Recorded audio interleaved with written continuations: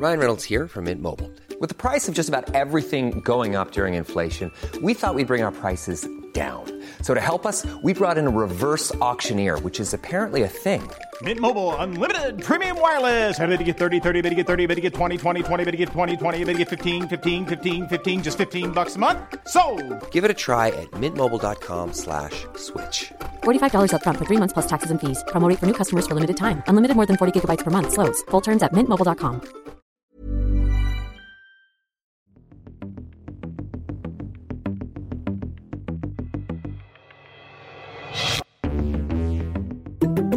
Welcome to Deconstructed. I'm Mara Vistendahl, filling in for Ryan Grimm this week. Speaker Nancy Pelosi landed yesterday in Taiwan, where she was scheduled to meet with President Tsai Ing-wen on Wednesday. She is the first Speaker of the House to visit the island since 1997, when Newt Gingrich spent a few hours there, and her visit has been mired in controversy since the news leaked last week. U.S. House Speaker Nancy Pelosi has landed in Taiwan after weeks of speculation over her potential visit. Beijing has called the move a major political provocation, and the Chinese Defense Ministry said it will launch targeted military operations to counter the visit. If Speaker Pelosi visits Taiwan, said the Chinese Foreign Affairs spokesman, it would grossly interfere in China's internal affairs. He warned the Chinese military would never sit idly by. Biden administration officials had warned the House Speaker against it. This is the highest level visit to Taiwan by a U.S. official in 25 years. Despite Taiwan having its own government, culture, and history, the Chinese government claims that it is part of China, and Beijing has threatened to launch, quote, targeted military actions in response to Pelosi's visit.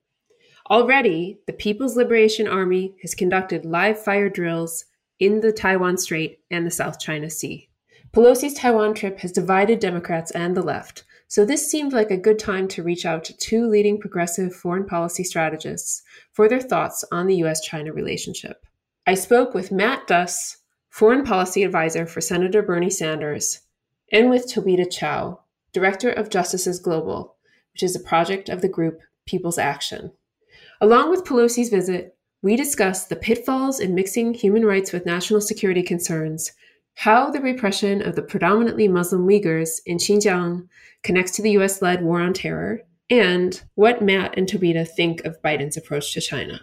Our conversation happened last week, before Pelosi's visit was confirmed. And to begin with, I asked about her expected trip and whether she should go. Tobita started us off. My overall view is that the trip would be a bad idea, that it would further inflame tensions between the United States and China at a time when I think that's the last thing that we need, and would predictably lead to escalated threats from China against Taiwan, and meanwhile contributing nothing that anyone can name in terms of improving security for Taiwan. I think we should be prioritizing in our foreign policy, supporting Taiwan security and self-defense, but it is unclear how this trip would make any material contribution towards that goal while potentially making Taiwan less secure overall. On the other hand, I think that I'm concerned that some of the criticisms and arguments against the trip that end up at the same conclusion that she should not make this trip have engaged in what I see is just like rampant threat inflation, talk about how China's response could include a no-fly zone or a naval blockade. And I think those kinds of concerns are not well-grounded, and engaging in a pattern of overall threat inflation regarding Taiwan, that I think is counterproductive and actually functions to make Taiwan less secure in the long run. Right. So, I mean, there has been a fair amount of rhetoric coming from the Chinese government. Biden talked with the Chinese leader Xi Jinping on July 27th, and a description of the call issued by the Chinese Foreign Ministry afterward warned, those who play with fire will perish by it. It's a quote. And I mean, so Matt, what do you think? I mean, first off, Senator Sanders hasn't commented on the speaker's trip. I'm not going to get out in front of him on this. I would just say, as generally, I do think it's important to show solidarity with other democracies and other populations, and democracies and not in democracies. But I think the question to be asked is, whether that cause is advanced or not. And I also would sort of echo the second thing that Toby said about, when people are, they're issuing these dire warnings about the Chinese government's response. I mean, I think there's a problem in that too. I think that the goal here should to not, as I see it, for progressives and for Democrats, is to not be drawn into this kind of hawkish discourse that just inevitably and always, I think, benefits conservatives and national security hawks and really undermines, I think, progressive goals. And I think that's kind of a broader issue that Senator Sanders has certainly addressed with regard to, the shift in U.S.-China relations and this kind of broader idea of, great power competition or conflict, whatever term one wants to use, and some of the dangers that poses, just looking at very recent history and the way that could crowd out avenues for cooperation and ultimately undermine, I think, a lot of important human security goals. I mean, you talked about concerns about being overly hawkish, and that was a cornerstone of Trump's approach to China. And I'm just curious what both of you think of the Biden administration's approach to China so far. On the one hand, after the period of seesawing stances on sanctions and overtly racist comments of the Trump administration, and if anything, seems more rational.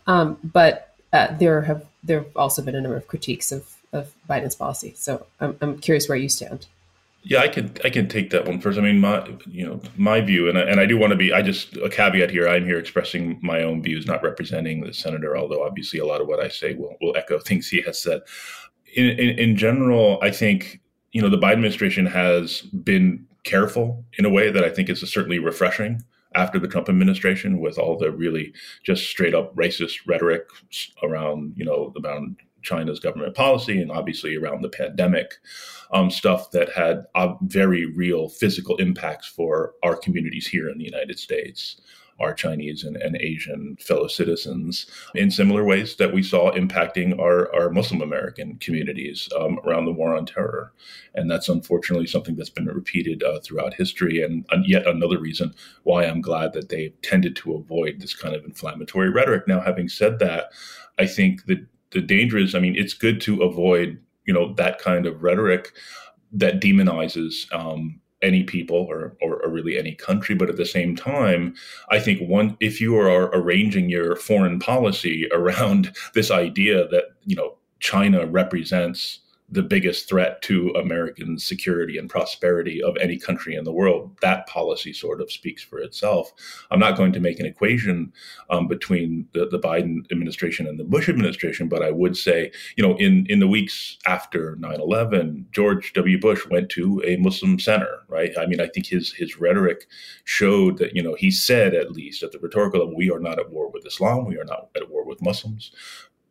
But his policy spoke very much for itself. These policies that he pursued, the military interventions, the wars, the assassinations, torture, detention, all kind of painted a very, very different picture that suggested that maybe we were in fact at war with a religious faith. And I think that's something to be very, very careful about.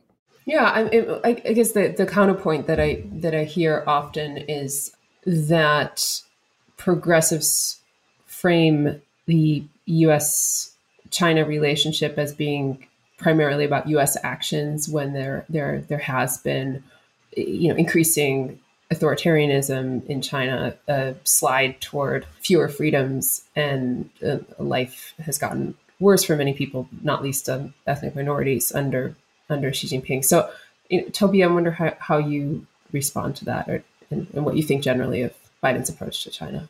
Yeah, I think the growing authoritarianism and nationalism and repression that we're seeing from the Chinese government is extremely worrying.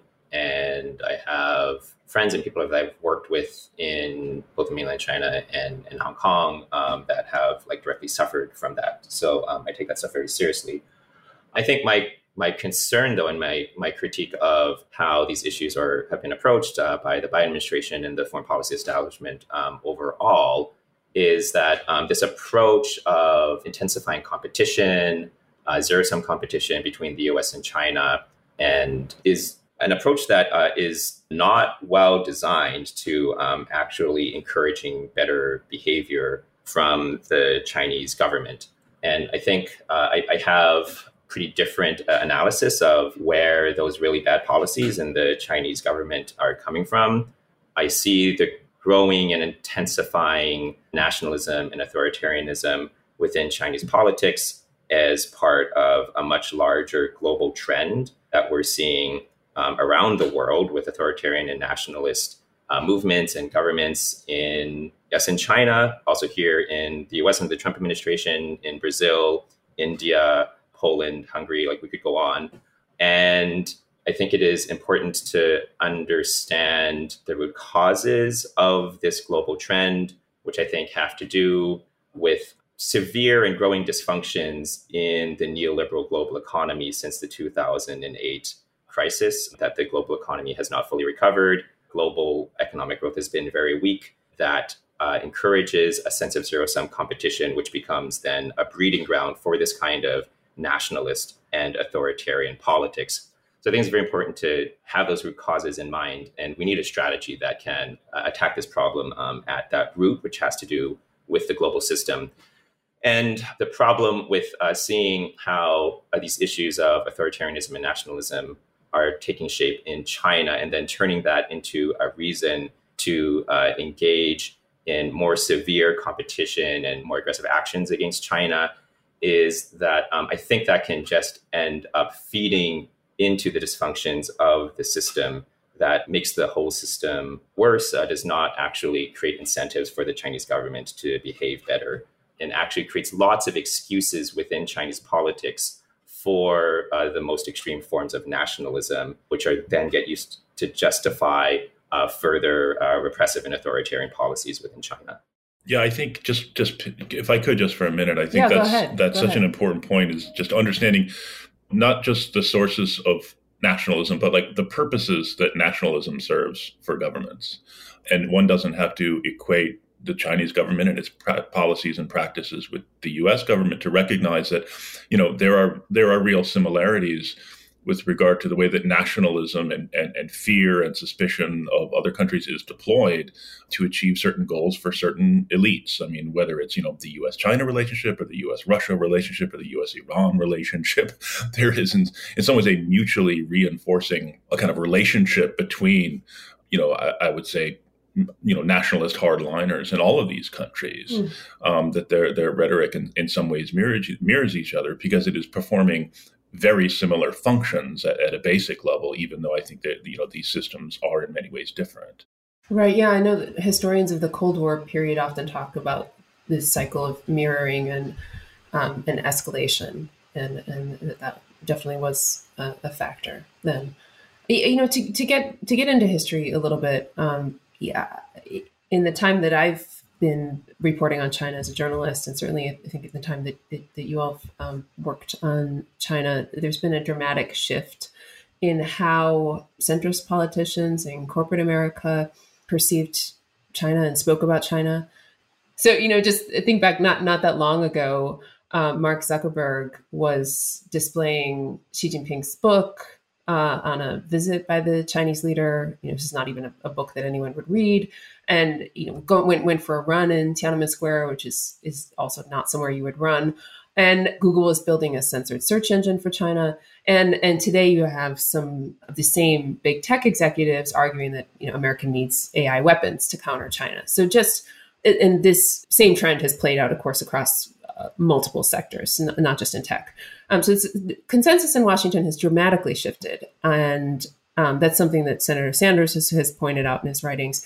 Can you talk about why, about what has driven that beyond the 2008 economic crisis, as Toby mentioned? Yeah, I mean, as you mentioned, Senator Sanders kind of laid out this argument in a piece he wrote for Foreign Affairs, I think it was April of 2021, just noting, as you said, the 180-degree shift with regard to, you know, the kind of consensus position on what China wanted, what the Chinese government wanted, and what the nature of the U.S.-China relationship should be. I will note, as many, and he has also noted, like, despite that this completely different perception of China, the answer for Congress remains the same, and that is that big corporations should receive tens of billions of dollars in American taxpayer money. That's just really interesting. But yeah, back around 2000, as he noted, there, the sense was, well, China's growing, and we're going to, give it a, most favored nation trading status. Talk of bringing it to the WTO. The idea being, China's economy is going to grow, and it's going to, help a lot of people. It's going to lift a lot of people out of poverty, which it did. I mean, as he has recognized many times. I mean, I think the transformation of large parts of China has been pretty amazing in that respect. But the idea was like, well, as the Chinese people become richer, then they will become more liberal, and China will become less repressive. And obviously, that has not worked out. Now, I would say, that often does not work out, but it's one of those arguments that involved giving enormous tax incentives to companies, and that enabled them to offshore and seek cheaper labor with fewer labor standards.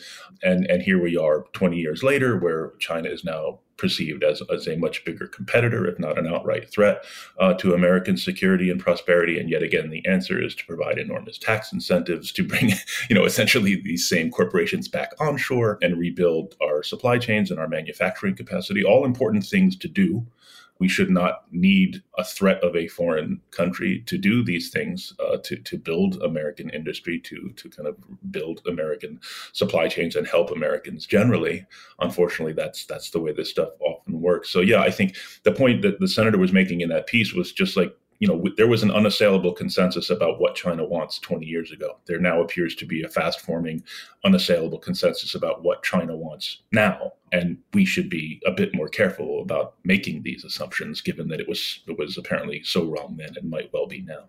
Yeah, I think this shift in the position of corporate America is really essential to the emergence of this new consensus in DC. Professor Ho-Fung Hung from Johns Hopkins has written about this based on a study of the position of corporate lobbyists in DC on various bills regarding China. And what he argues is that since the 2008 crash, because of economic policies in China in response to that economic crisis, we've seen a radical transformation in the relationship between China and U.S. multinational corporations. And there was a rapid shift from China acting as a source of low-wage factory labor to U.S.-based multinational corporations occupying a subordinate position in their supply chains, to the rise of Chinese companies as rivals and competitors to U.S. multinational corporations. And these rising Chinese companies first started to outcompete U.S. companies in the Chinese market, or in some cases, the Chinese government pushed out U.S. companies. For example, this happened with social media companies. And then increasingly, we see Chinese companies competing or outcompeting U.S. companies in the global market. So, for example, we've seen that with Huawei. And seeing these shifts, U.S. multinational corporations, which used to play a key role in defending the U.S.-China relationship because that was profitable for them, now, increasingly, a number of these companies would like to see the U.S. government help them fight back against the rise of these Chinese rivals. And Professor Hung looks at the record of corporate lobbies in D.C., and there's a discernible shift in their position from being staunch champions of the U.S.-China relationship and fighting against any anti-China bills in D.C. to either remaining silent on those bills or actually advocating for them. And so I think this shift in the attitude of corporate America to the U.S.-China relationship is really essential to understanding the emergence of this new anti-China consensus in D.C. Right. So the multinationals have largely been kept out of the Chinese market, or not been able to break in for various reasons. And so we see, for example, the push against industrial espionage. Maybe this is a good time to talk about the CHIPS and Science Act, which passed Congress yesterday. That's a bill that has been promoted as boosting U.S. technological and manufacturing capacity in order to make the U.S. more competitive with China. It's been A previous version was called the Endless Frontier Act, which kind of brings to mind like the 1980s computer game or Oregon Trail, kind of like Manifest Destiny notion. To me, it reminds me of Star Trek. I was hoping there would be some kind of warp drive, development plan, but no. But yeah, sorry. You can cut that out. Maybe that's the follow-up. I'm working on it, but it's hard to get my boss to go for that. Right. but it's, maybe if you frame it as making the U.S. more competitive against China. Listen, warp drive by 2025. I've been trying to sell this for so long, and I just can't get anyone to buy. But that's been very much the framing. And I mean, what's your stance and Senator Sanders' stance on the bill?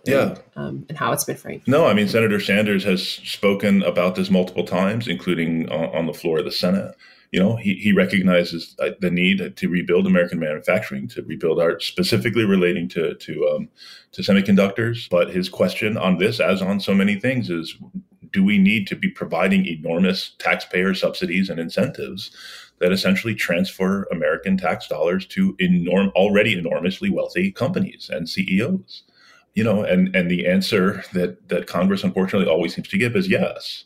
And their supporters of the bill will say, well, there are safeguards with regard to, stock buybacks and other things like that. But, we can point to many examples of how those, guardrails were written into these bills, or even look at the American Rescue Plan or money that was given to the airlines with the understanding like American taxpayers are going to bail you out so you don't have to lay people off. And they said, thank you very much, and went ahead and pushed people into retirement, which is why, people are having flights delayed and canceled all over the place now, going back even to the 2008 financial crisis, American corporations bailed out and their CEO said, thanks so much, and took enormous bonuses. So, whatever rules might be written in, these companies are very good at kind of skirting those rules and just taking the cash. So that's been his position. And again, it's in some ways tough because, as I said, we recognize the need to rebuild American industry and create jobs, and the security aspect of having an onshore semiconductor industry. But he has very serious questions about whether this is the way to do it. Toby, do you have thoughts on chips? Yeah. So one is that the CHIPS Act that has passed is significantly stripped down from earlier phases of versions of. So it comes out of the U.S. Innovation and Competitive Act that was passed in the Senate, and then there's a Competes Act that passed in the House. Those early versions of the bill. Of this bill were much more comprehensive and included a lot of foreign policy provisions, mostly geared towards competition with China, many of which I saw is like quite dangerous. So I'm quite gratified that what ended up passing was this CHIPS bill, which stripped out a lot of those what I think were very often dangerous foreign policy provisions.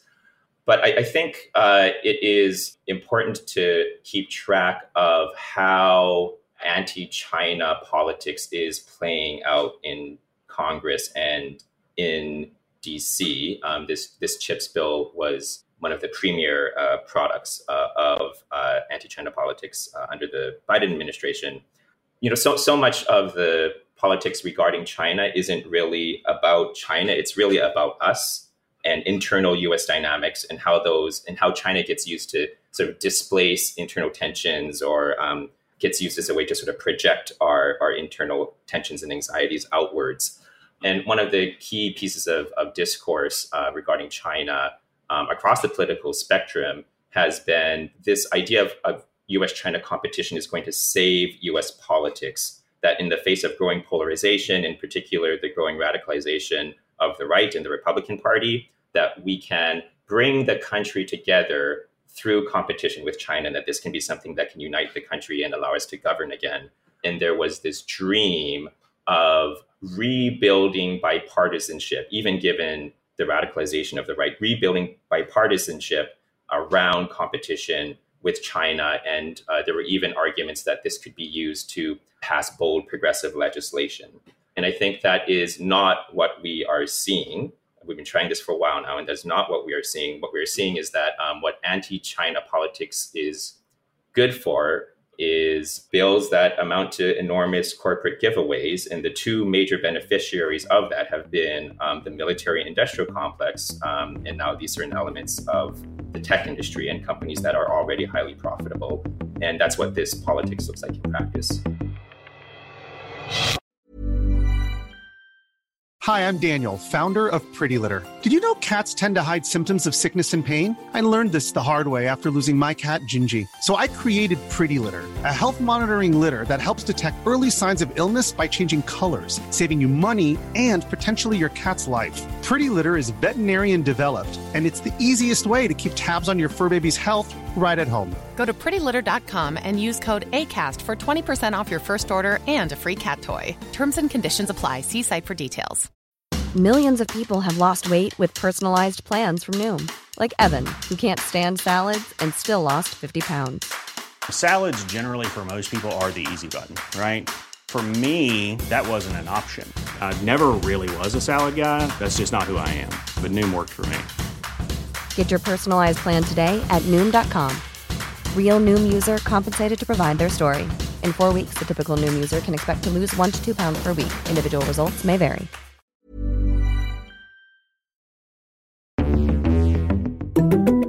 You know, Toby, your group, Justice is Global, released a report last summer on anti-Asian racism. And, you know, when you talk about what an anti-China policy is good for, the report really made the argument that these sorts of policies have promoted the idea that China is an existential threat to every American, and, you know, not just a threat to U.S. global domination or to U.S. national security, but actually to, you know, every person in the country.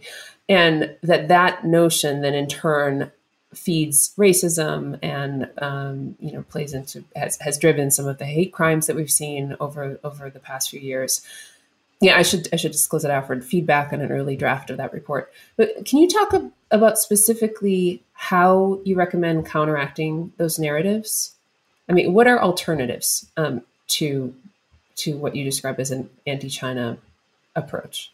Yeah, so one major alternative is to stop using China as a scapegoat for problems in U.S. society, problems of, like, you know, the threat of authoritarianism, problems of growing inequality, and the loss of good jobs.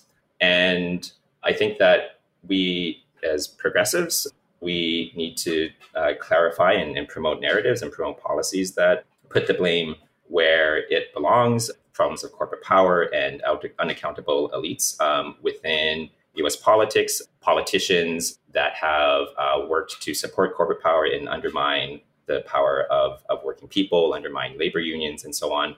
And that is the most important thing, to like clarify who is actually responsible for the problems facing the vast majority of people in this country, and to promote real solutions that can actually make people's lives better. The other thing is we argue that we need to make a careful distinction between these inflated threat narratives, which we see as unjustified and dangerous, versus what we see as like legitimate criticism of the Chinese government, the policies of repression, and so on, and criticisms of the Chinese government grounded in principles of democracy and human rights, and also understand that those principles of human rights and democracy are not going to be served through a politics of increasing rivalry that is driven by these inflated threat narratives. Right. I mean, so when you talk about human rights concerns, I would like to ask you both about Xinjiang and, you know, the situation there, which is that you have over estimates of over 1 million Uyghurs that have been detained in internment camps over the past few years, many others that have been forced into labor, a kind of cultural annihilation at work. And you've both pushed back against the tendency to tether human rights issues to national security priorities. And the plight of the Uyghurs in Xinjiang has largely been taken up by conservative Republicans who in the past have fanned Islamophobia in other parts of the world. And so I'm just wondering, how do you counter that? And what does a leftist approach to Xinjiang look like? Yeah, no, I think that's a great question. And, my first response, without being too glib, is just to note that conservatives always seem to identify human rights problems in countries they want to fight with. But I think the progressive response is to take a consistent position with regard to human rights, both obviously here at home, but around the world, and having, a realistic understanding of the actual tools we have to improve human rights and press governments to stop abuses of human rights. Now, I think with Xinjiang, one of the things we can do, and I think the United States has been doing, is simply raising the issue, which is important. That there's something valuable in that. I think ultimately it's going to work better if it's not just the United States pointing this finger. If it's large as possible, a coalition, and set of multilateral institutions like the UN and others who are calling this out. I mean, there are sanctions tools that the U.S. can use on specific officials. I would make a distinction between kind of broad-based sectoral sanctions. I mean, if that were even possible with China, given its own economic power and the kind of interrelationship between our economies, it's not possible to do that in the way that's being done with Russia, for example. But I would also add that, U.S. credibility on human rights now is not great. And here I would say, just for example, look a couple of weeks ago to the president's trip to the Middle East. How much credibility do we imagine that the United States might have to kind of note these abuses in China while he is bumping fists with Mohammed bin Salman, or inviting, Egypt's President Sisi to the White House? I think ultimately we want to, if we want the kind of the words international rules-based order to have any meaning whatsoever, I think we need to understand that applies to us and our friends as well, and not, insist upon a special dispensation or special rules for us and our friends. And that's exactly what we do right now. Last thing I was add to this is, one of the justifications that the administration gave for that trip to the Middle East was precisely because of China. Their argument is that, we need to stay engaged and be a presence in this region, or else it will be filled by bad actors like Chinese government or the Russian government. And it just shows how this kind of approach can be used to excuse a whole number of things, not only on human rights, but, my question is what really what kind of double standard couldn't you smuggle in under that kind of framework? Right. You mentioned the UN, but the UN has largely been silent on the issue of Xinjiang. You had the recent visit by the UN High Commissioner on Human Rights to the region, in which she declined to call out the abuses that were going on. And there is a perception that other arms of the UN are kind of compromised. You've had massive bribery cases involving UN officials in China. And so with international bodies failing on those issues, what can progressives do? Yeah, I think part of the paralysis at the UN is that there have been repeated attempts within the United Nations by the US and US allies to condemn the human rights abuses in Xinjiang. And this has happened a number of times where countries always line up in the same way. The countries signing up to condemn China are US and mainly US allies, mainly among the wealthier countries of the world.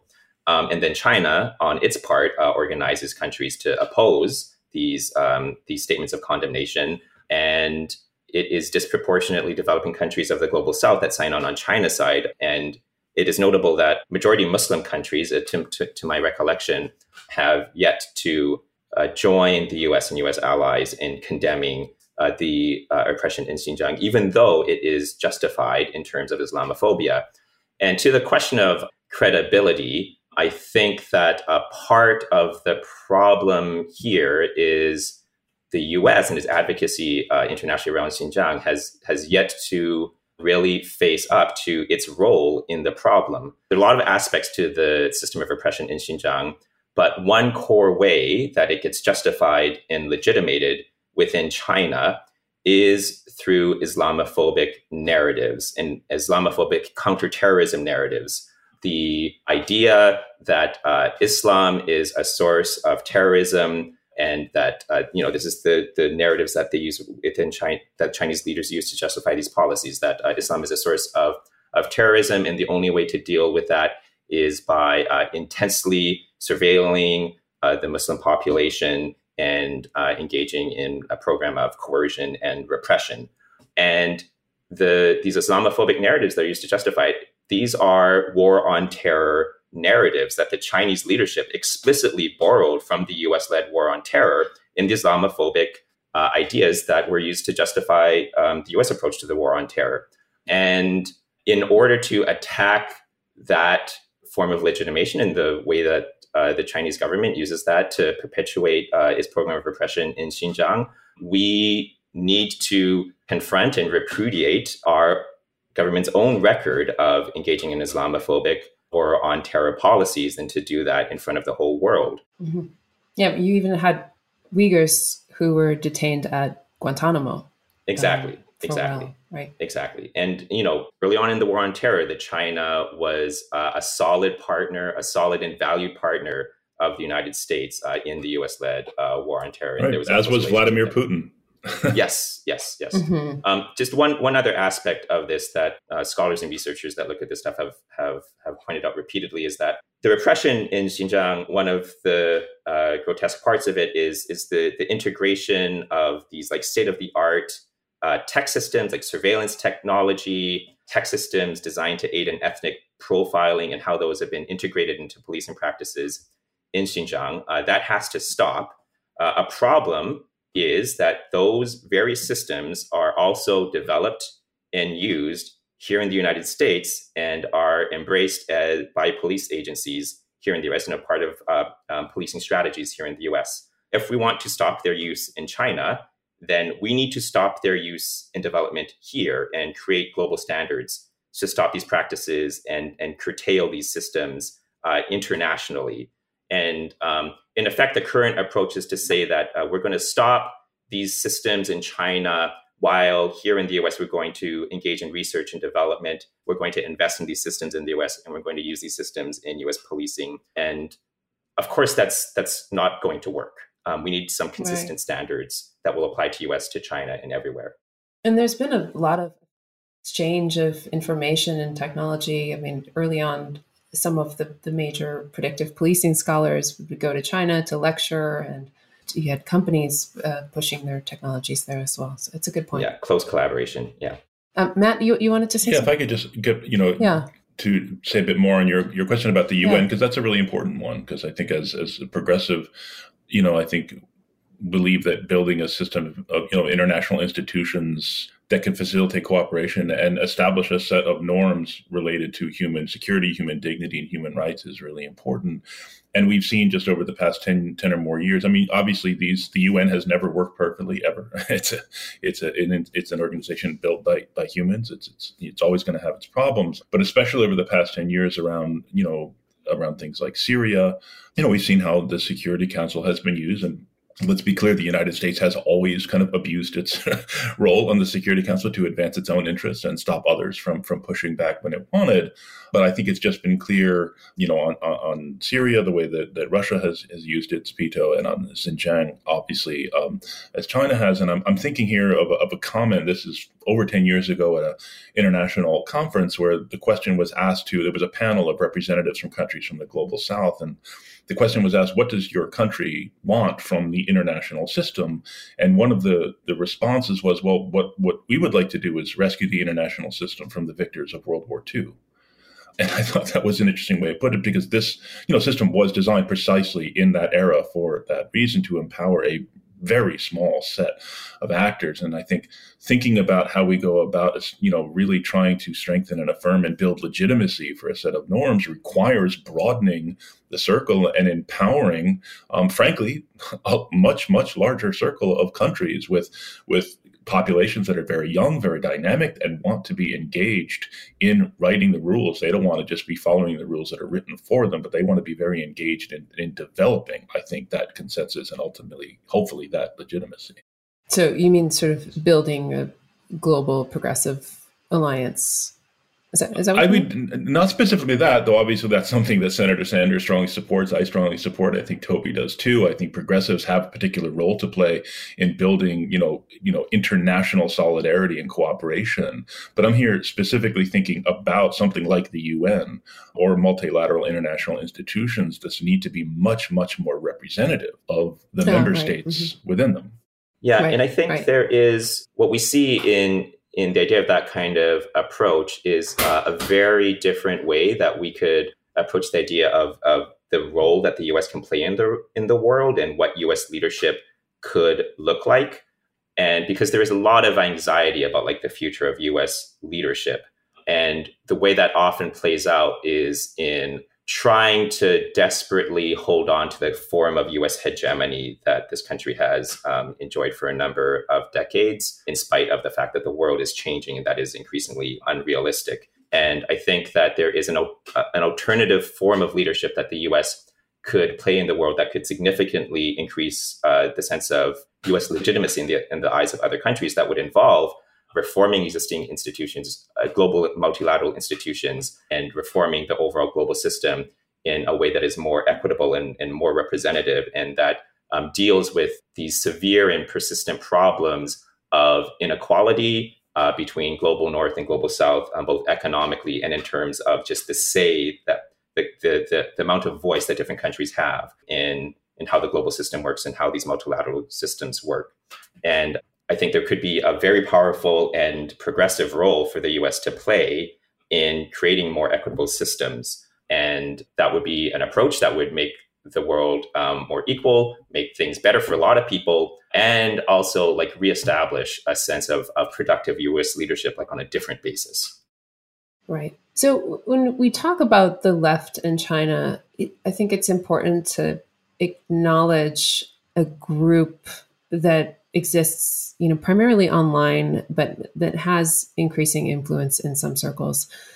Earlier this year, you were both interviewed for an article by David Cleon in the Nation on the left in China, and that article got into some groups that are ostensibly leftist that push what many people would say is misinformation on China.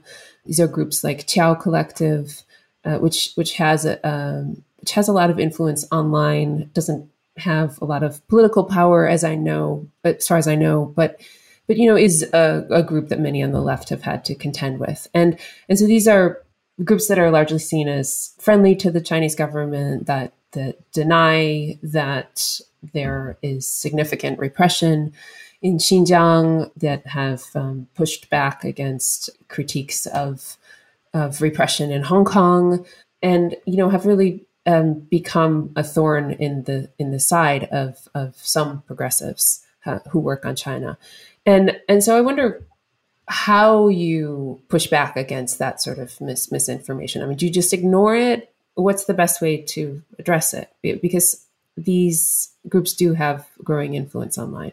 So I think an important piece of perspective for me is that they do have growing influence online, but in the grand scheme of things, they are still addressing a fairly small audience, really a portion, and I think a minority small portion of the US left. And if you look at, debates within Congress or in DC, I think their influence is fairly marginal on these questions. They are, however, a significant problem within left organizations. So for me, as someone who operates within the left ecosystem, like this does become an issue. And I think, the main solution is to build as much power and infrastructure as we can around what I see as a principled, progressive, and internationalist politics that both opposes anti-China nationalism in the US and works towards building an alternative to a great power conflict between the US and China, and holds firm on what I see as core progressive principles around human rights and democracy, and clarifies how we can maintain those principles in a consistent way while opposing hawkish policies in US foreign policy. And I think that we can organize much more power in U.S. politics around this approach to the U.S.-China relationship rather than this other approach, which is engaging in what I see as like apologetics on behalf of authoritarianism and nationalism within China. I think like that approach is not just a violation of our principles, but also deeply flawed from a perspective of political strategy. Like one way to look at that question is one of the key fights within US politics is against authoritarianism. And in that fight against authoritarianism, I think progressives have both the opportunity and maybe the historic calling and duty to lead in the struggle against authoritarianism within US politics. And it hurts the credibility of any forces on the left within that overall struggle if they are simultaneously excusing authoritarianism and nationalism in other countries. Yeah, I mean, if I could just add quickly, I mean, I think, we've seen similar dynamics like this, again, to go back to recent history in Syria, elements of the left that pushed, disinformation, misinformation, whether it's, questioning, the Assad regime's atrocities, misinformation and conspiracy theories about the white helmets, for example. And obviously now with regard to Russia's war in Ukraine, and I wrote a piece in the New Republic a few weeks ago that addressed specifically the issue of Ukraine and the conversation on the left in an attempt to try and kind of, make my argument for why I thought the position of supporting Ukraine's defense is the right one for the left. But I was also, I think, trying to foster, a discussion on the left, because I recognize there's a diversity of views. Some people, suspicions of American military power are very well founded. Suspicions of the way that human rights is used as cover for imperialism are very well founded. We have very recent examples of the way that human rights has been instrumentalized to advance goals which have nothing to do with human rights. So I think the challenge in all of these places, but with China certainly, is to continue to have a strong and consistent position on human rights while at the same time working to reform the kind of national security approach and foreign policy approach that has really undermined human rights everywhere, including in the United States. And that's challenging, but that's the work we have to do on the left.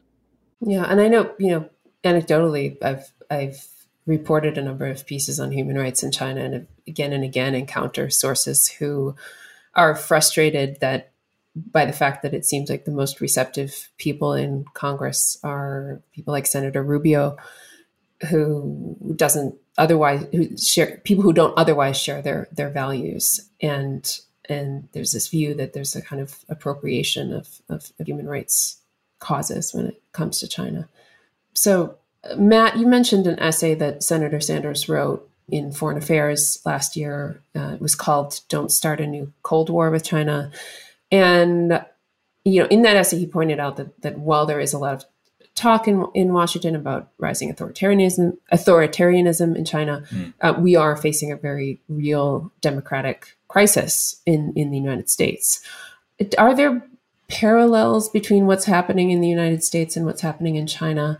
Or, how do you conceive of January 6th, for example, when it comes to foreign policy? Yeah, no, it's a great question. I'm glad you cited that part of the piece, because I think that is really one of the most important points that he made in that, which is, Senator Sanders is someone who has been kind of sounding the alarm on rising authoritarianism for a long time.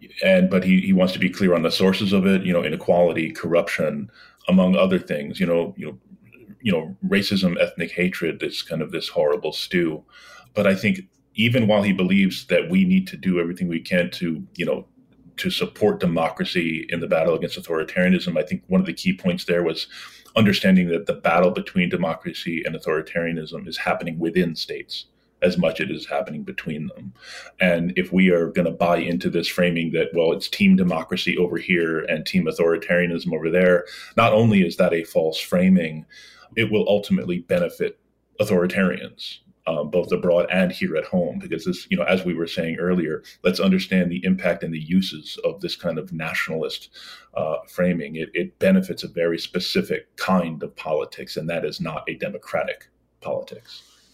Toby, do you want to expand on that? Yeah, here in the US and in countries around the world, one of the most important tools in the authoritarian toolkit is this kind of nationalism, the promotion of narratives of foreign threats, and political strategies that are based on convincing the populace of a country to blame all of their problems on some supposed foreign rival that is undermining like our nation. So here in the US, there's an explicit strategy in the Republican Party, in particular the most extremist anti-China parts of the Republican Party, to use anti-China scapegoating to build their power and legitimacy by telling American voters that all the problems they face, including lack of good jobs and economic inequality, are really the fault of China, and that the future of the US working class depends most of all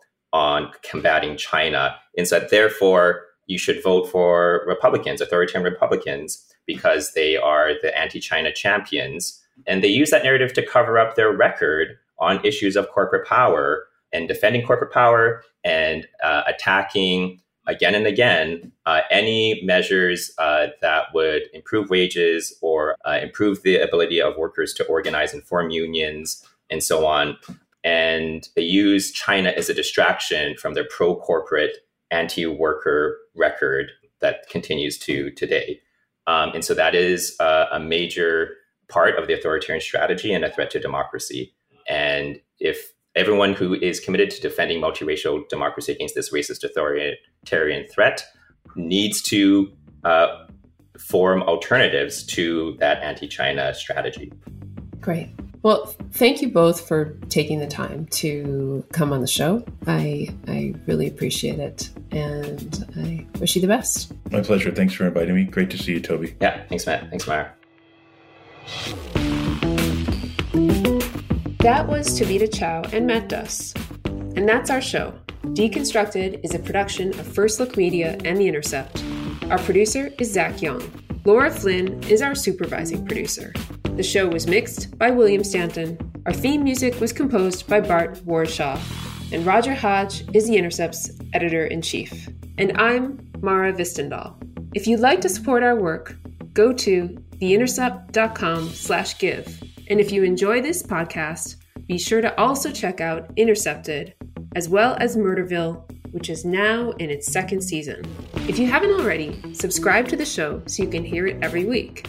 And please, go leave us a rating or a review.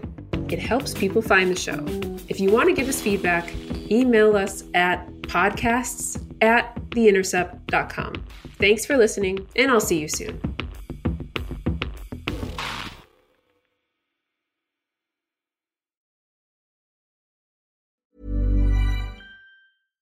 Hi, I'm Daniel, founder of Pretty Litter. Cats and cat owners deserve better than any old-fashioned litter. That's why I teamed up with scientists and veterinarians to create Pretty Litter. Its innovative crystal formula has superior odor control and weighs up to 80% less than clay litter. Pretty Litter even monitors health by changing colors to help detect early signs of potential illness. It's the world's smartest kitty litter. Go to prettylitter.com and use code ACAST for 20% off your first order and a free cat toy. Terms and conditions apply. See site for details. Planning for your next trip? Elevate your travel style with Quince. Quince has all the jet-setting essentials you'll want for your next getaway, like European linen, premium luggage options, buttery soft Italian leather bags, and so much more. And is all priced at 50 to 80% less than similar brands. Plus, Quince only works with factories that use safe and ethical manufacturing practices. Pack your bags with high-quality essentials you'll be wearing for vacations to come with Quince. Go to quince.com/pack for free shipping and 365-day returns. When you need mealtime inspiration, it's worth shopping Kroger, where you'll find over 30,000 mouth-watering choices that excite your inner foodie. And no matter what tasty choice you make, you'll enjoy our everyday low prices, plus extra ways to save, like digital coupons worth over $600 each week. You can also save up to $1 off per gallon at the pump with fuel points. More savings and more inspiring flavors make shopping Kroger worth it every time. Kroger, fresh for everyone. Fuel restrictions apply.